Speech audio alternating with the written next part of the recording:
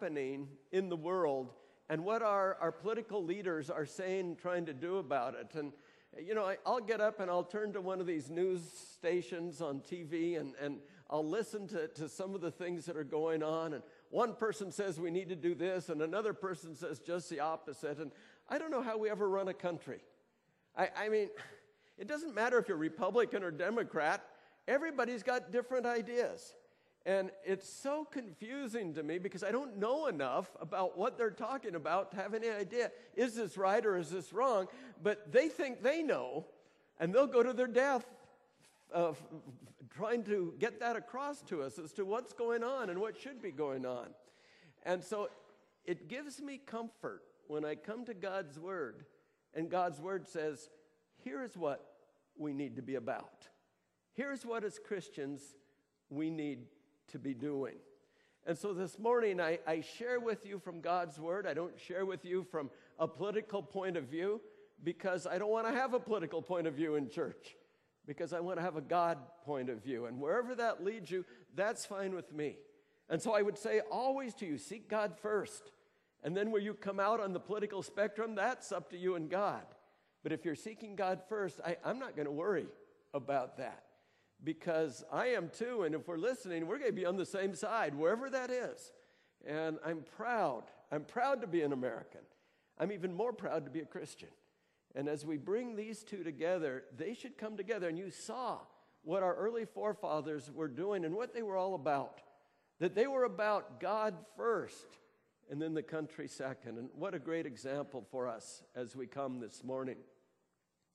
Let me share with you some advice from children. Now, these are great truths, I guess. You decide. This is from Talia, an 11-year-old. She says, when your mom is mad at your dad, don't let her brush your hair. Now, that makes sense to me. Does that make sense to you? I think that's right. Okay, here's from Tracy, a 14-year-old. Never allow your 3-year-old brother in the same room as your school assignment. Yeah, that's good. Here's from Mitchell, age 12. Don't sneeze in front of a mom when you're eating crackers. Probably not a pretty picture. Andrew, age 9. Puppies still have bad breath even after eating a Tic Tac. Can't you just see this child on the ground? All right. Kayoyo, age 9. Never hold a dustbuster and a cat at the same time. And then Armir, age 9. You can't hide a piece of broccoli in a glass of milk. I tried that with a plant, though, that was on the table. I think my sister led me to it. She was 6 years older, so she kind of corrupted me. And we had a rule that you couldn't leave the table till you finished all of your food. Oh, I sat there for hours sometime. But then she taught me how to hide food in the plant. Or when they weren't looking, go in and put it in the garbage can. So, I understand this Amir and his concern about finding a good place. Well, enough of those truths. Let me give you a truth that comes from God's Word. And as we look at this, it would be wonderful if we have something that just lays it on the line for us. That we don't have to scratch our heads and say, I wonder what that means. I wonder how you do that. I wonder how that's implemented. And this verse begins with the word if. And if is a major word here. It's a major word in all of Scripture, if. How many times have you used that word if? How many times has it been major in your life? How many times have you heard, it could have been different if? Or I wonder what would have happened if? Or if I had tried, or if I'd gone to that school, or if I'd married that person, or if I'd really applied myself, or if I hadn't given up, or if I had waited to get married, or, well, you fill in the blank. You probably have a number of other if statements that maybe that you have made. And really, as you look at the past, it really doesn't do much good to look at those if statements, Because what has happened has happened. It's done. Leave it behind. As you carry those things forward, it's like an anchor. It just drags you down. So leave those if statements behind. Today is today. Make today different. Do something different with what you have right now in your life. Now, this 2 Corinthians chapter 7, verse 14 is a beautiful passage because it is an if proposition.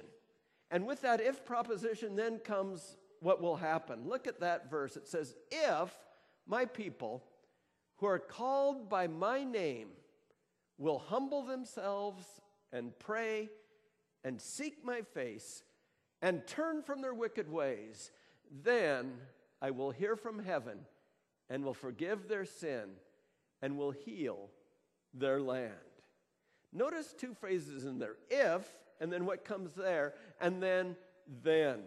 If this happens, then this will happen. I like that. It makes it clear. It leaves no doubt in my mind what our mission is to be and our direction ought to be. So with this passage, let me share with you some direction, some truth that we see that at least I hold evident in my mind and in my heart, and I think you will see that it is truth. And the first one is the truth that the promises of God are true. You got to start there. If you don't start there, then church isn't worth it. If you don't start there, the Bible isn't worth it. If you don't start there, being a Christian is not worth it. But the promises of God are true. If you turn to Titus, and I won't have you do that, but you could later. Titus chapter 1, verse 2. The reason I don't have you turn there, you know why? Because most of you have no clue where that is. Because it's only just a real little book, and it's hard to find thumbing through. It's right after 1st and 2nd Timothy and 1st and 2nd Thessalonians. 1st, 2nd Thessalonians, 1st, 2nd Timothy, and then Titus. But what we have there in verse 2 is it tells us that he does not lie. That everything that he says is true. And I take that to be truth. That God does not lie. In fact, 2 Corinthians chapter 1, verse 20 tells us, and this is out of the Messenger. It's kind of an interesting translation or paraphrase of the Bible. It says, Jesus carries out and fulfills all of God's promises, no matter how many of them there are. And we have told everyone how faithful he is, giving glory to his name. My friends, you can take that to the bank. Now, I know some banks aren't quite as good as others, so make sure you get a good bank. You can't trust your bank always, can you? Ask Frontier Bank. But you can trust God's word. So let's see. The promises of God are true. So secondly, let's go a step further now. And there's no question that number 2, God wants to bless his people. Do you like that? God wants to bless you. God wants to bless me. He's in the job of blessing people. In fact, that statement that we saw up there about if, then, that's going to happen. So he wants to bless you. Luke chapter 12, verse 32 says, don't be afraid of missing out. You're my dearest friends. The Father wants to give you the very kingdom itself. Now, folks, the church is not dead. God is not dead. And we don't have to be dead either.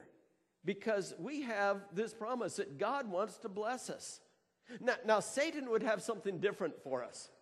If we wanted to trust in Satan, he's got a whole realm open to us. But there's death there. There's no life there. There's no joy there. There's no happiness there. Let me share an interesting piece of what might be Satan's battle cry. Maybe you'll recognize some of the words here. Backwards Christian soldiers fleeing from the fight, with the cross of Jesus clearly out of sight. Christ, our rightful master, stands against the foe, but forward into battle we are chicken to go. Like a mighty tortoise moves the church of God. Brothers, we are treading where we've often trod.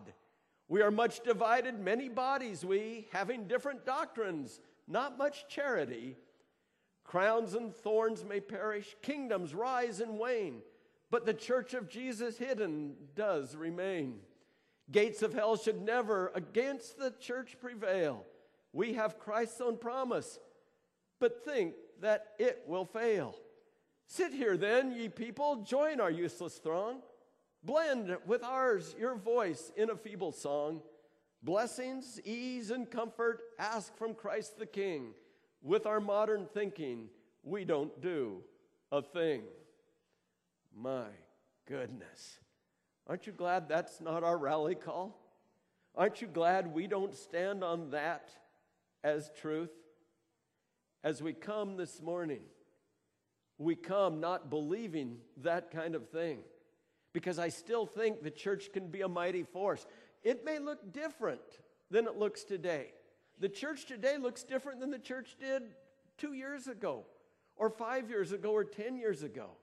But there is still power in the church. Look what it can do in a town like Sumner. And we're only just the tip of the iceberg of what we can do in a community like we have here. The church can be active. The church can be alive if we come back to that verse in 2 Chronicles. If my people. So, okay, we have the promises of God that are true. We have that God wants to bless his people. Let me suggest a third thing, and that is the blessings of God usually carry with them a condition. Remember that if verse? The key to seeing the Lord move with might, once again in his church, is that little word, if. Our verse begins, if my people who are called by my name will humble themselves and pray and seek my face and turn from their wicked ways, then I will hear from heaven and will forgive their sins and heal their land. This morning, let's look at those different things in this passage, because they are important that we understand those things. First of all, this is given to his people. Who are his people, by the way? We are. We are his people.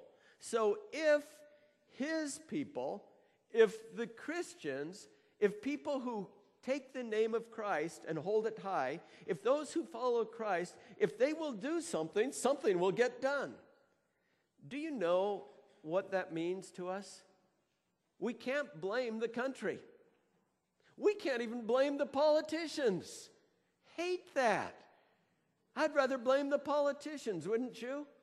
It's just so easy for me to say, oh, those politicians, can't they do anything right? You know, that's a cop-out. That's too easy. Because I can sit there and say, it's the politicians. If I ran the country, it'd be different. Oh my, it sure would be. I have to laugh, as you know, and I'm not telling you how old I am. I'm awfully old. In all my years, it is kind of fun. When the party that I like is in power, I feel really good because I feel we're in good hands. But I don't like it because all those other people in that other party, they always attack my people. But I feel really bad when the people in that other party get in because I don't trust them. And my party's not in power. But I take solace in that then I can blame the other party for everything that goes wrong. So in one way, I'm happy because my party's in there. In the other way, I'm happy because I get to blame somebody. See, that's a cop-out, isn't it? Because nothing gets done. There's nothing good that comes from that. You know, as we look and as we respond to who we are, and as we look at the condition that God gives us, we have to be careful that we just don't point fingers, but that if my people, we are his people, and the responsibility is